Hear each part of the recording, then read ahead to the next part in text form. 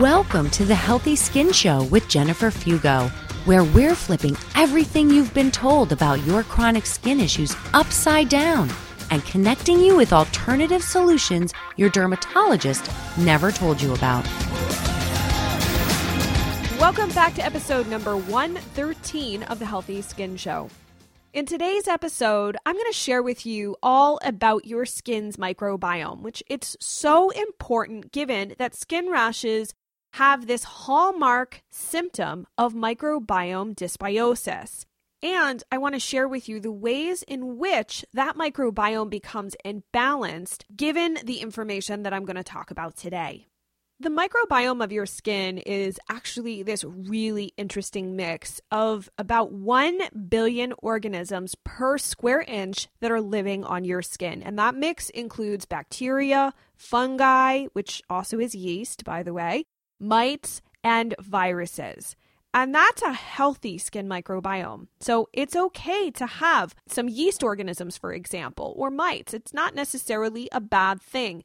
A lot of times we just think that a microbiome should be bacteria, but it's a large community of different organisms. As far as bacteria is concerned, there are 19 different phyla, different types of bacteria that are found on the skin, with 3 to 4 that predominate: actinobacteria, firmicutes, proteobacteria, and bacteroides. What's equally interesting is that the mix or blend of these organisms and bacteria differ depending on the zone of the skin in which they live. There's actually 3 different zones on your skin: sebaceous, also known as oily, moist, and dry and flat. Pretty cool, huh?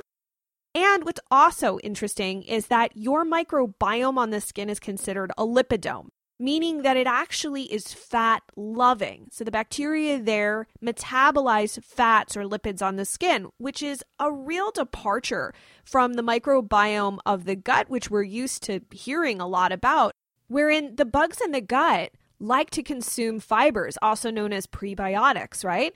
This is totally the opposite. The bugs on the skin love and thrive on lipids or fats.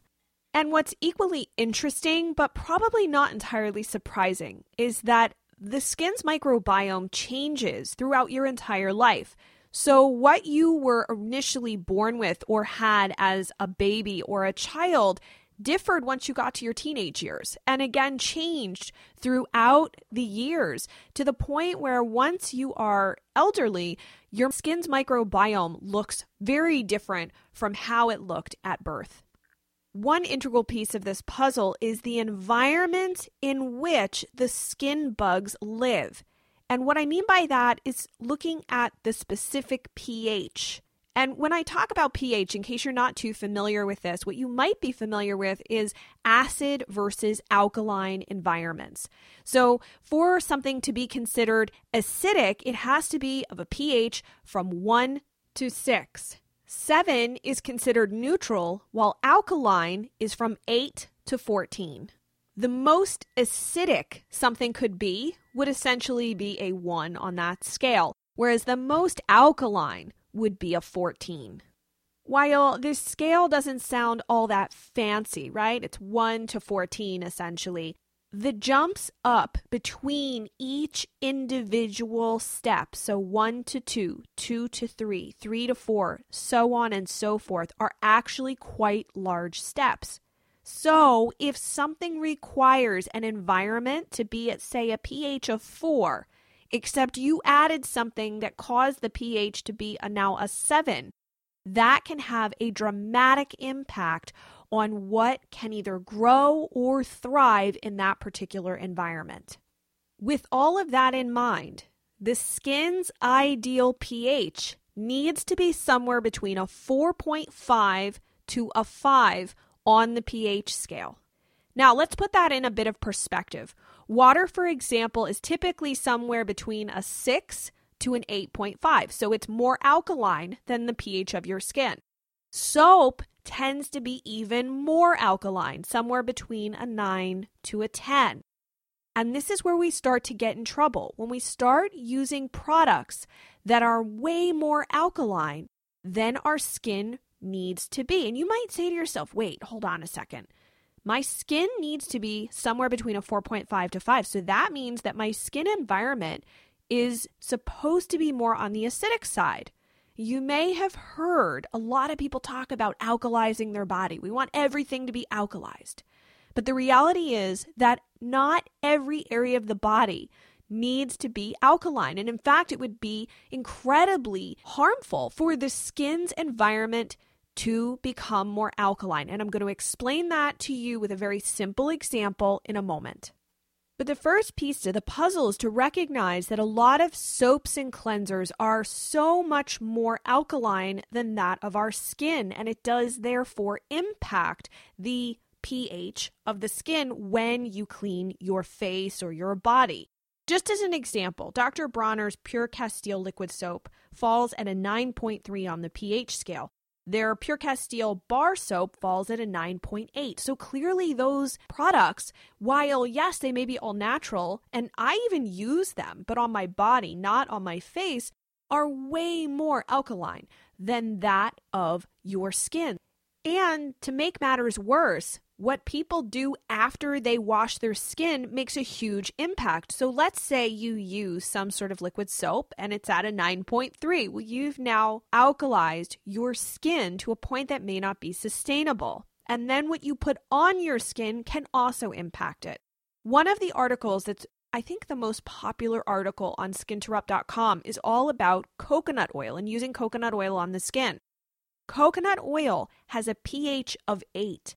So it too, while it's close to being neutral, it is on the alkaline side. So think about that for a second. If you add a 9.3 soap to your skin, and then you top it all off to remoisturize with another oil or another product that is on that alkaline scale, your skin starts to consistently become more alkaline.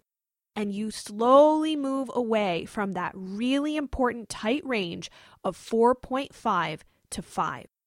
And because a few people asked about why I tend to suggest more like avocado oil or olive oil, their pHs are much closer to that of the skin. Olive oil is at a 6.8, so yeah, it's a little bit higher, but avocado oil, for example, is 5.5. And even hemp seed oil is pretty close as well. The range that I've seen is that it's really somewhere around a pH of 6.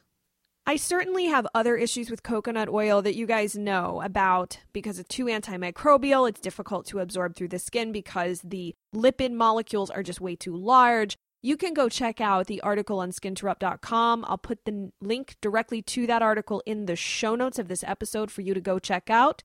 But the reason why maintaining a healthy pH balance is so integral for the skin is because it has a direct connection between what's able to really grow and thrive on your skin. So I was able to find this really interesting article that looked at how easy it was for certain types of bacteria to grow based on the pH that they were living in.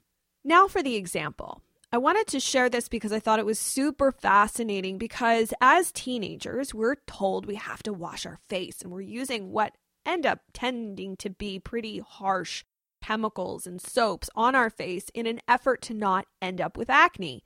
Well, the particular bacteria that plays a role in the development of acne called P. acnes actually has the ability to take the sebum that your skin naturally produces and turn it into something that's highly inflammatory. Now, I found this study that looked at these different bacteria that live on the skin and the environments based on their pH in which they thrive. And what the researchers found was that P. acnes, quote, grew much better in the pH 6.0 to 7.0 range, end quote. And this is significant because it grew better in that particular range than in an environment that was acidic or very alkaline. The point here is that disturbances to this balance matter. And when we use products that are very skewed from that tight range, we can inadvertently over time open up the door for opportunistic bugs like staph to take over, or we can perpetuate a state where the microbiome itself becomes skewed, or there's a dysbiosis essentially.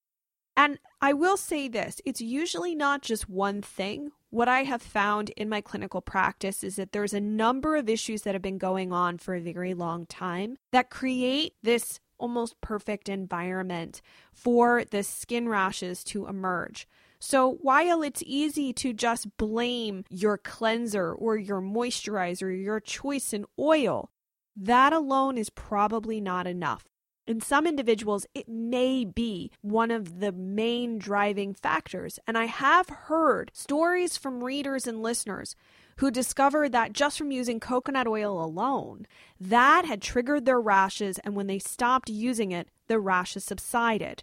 But for most people with long-standing chronic issues, coconut oil or a particular type of moisturizer or cleanser may not be the main problem here. It's just one facet. It's my hope that in having this type of conversation to understand how integral it is that we work toward moving the skin microbiome back to this healthier state through a number of different facets, right? Not just the internal, but also the external. We can better understand how to support our skin even moving forward once the rashes hopefully stop. While I know that this episode got a little bit nerdy, now you know all about the pH scale, acidity, alkalinity, and where your skin needs to be and how important that is. We're going to talk more about the different facets of the skin microbiome in future episodes, so stay tuned to that. In the meantime, if you have any questions or comments, or you want to take a look at all of the research that went into this particular episode, you can head on over to skinterrupt.com/113. Leave your thoughts there. That way we can keep the conversation going. I would love to know what you think about this and if you find this pretty eye-opening. Before you head off with the rest of your day, make sure to rate, review, and subscribe to the show. That way, the next episode lands on your mobile device. And of course, I'm going to ask you to share. If you found this really enlightening and interesting, head on over to your favorite Facebook group or whatever group that you are in and share this episode with your community members. That way, we can educate each other and make smarter choices. Thank you so much for tuning in, and I look forward to seeing you in the next episode.